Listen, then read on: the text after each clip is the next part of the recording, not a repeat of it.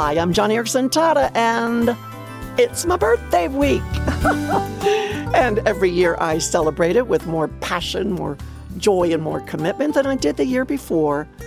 And I think it's because, well, when you reach the age of 73, you know your time is short. You know your years are running out. You realize that heaven is on your horizon, and it won't be all that long before you win your last battle for the kingdom. And, oh, friend, that is what energizes me. Just because I'm in my 70s does not mean the spiritual war is winding down. Quite the contrary. It is getting harder, more fierce. And if you haven't already realized it, life is a battle. It's supposed to be. The Bible portrays it as a fight, a very good fight, but still a fight. Now, I know the older we get, the more we tend to lean on our Purple Heart medals, thinking that we paid our dues, we put in time, and we want that time off. We deserve a break. But the way I look at it, at 73 years of age, I am not about to cash in on my IRA, retire to Florida, and play pickleball. If I could play it anyway, I can't. I'm paralyzed. But I'm not going to do that. And it's why I thank God for this wheelchair. Every day it puts me in the middle of the battle. As hard as it is to live with quadriplegia, I must not step back from the front lines. It is a valiant, courageous, noble fight that God has put me in, a fight to trust Him and not collapse. It's a fight to stay hopeful and not cave into fear.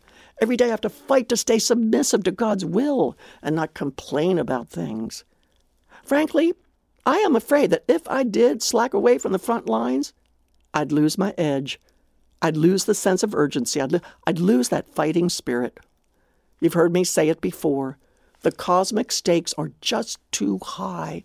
Too many people are lost and in danger of hell. And many of them, if not most of them, are people with disabilities. So while time is short, I am stepping it up to get the gospel to the world's disabled. Like Amy Carmichael once said, we shall have all of eternity to celebrate the victories, but we have only a few hours before sunset in which to win them.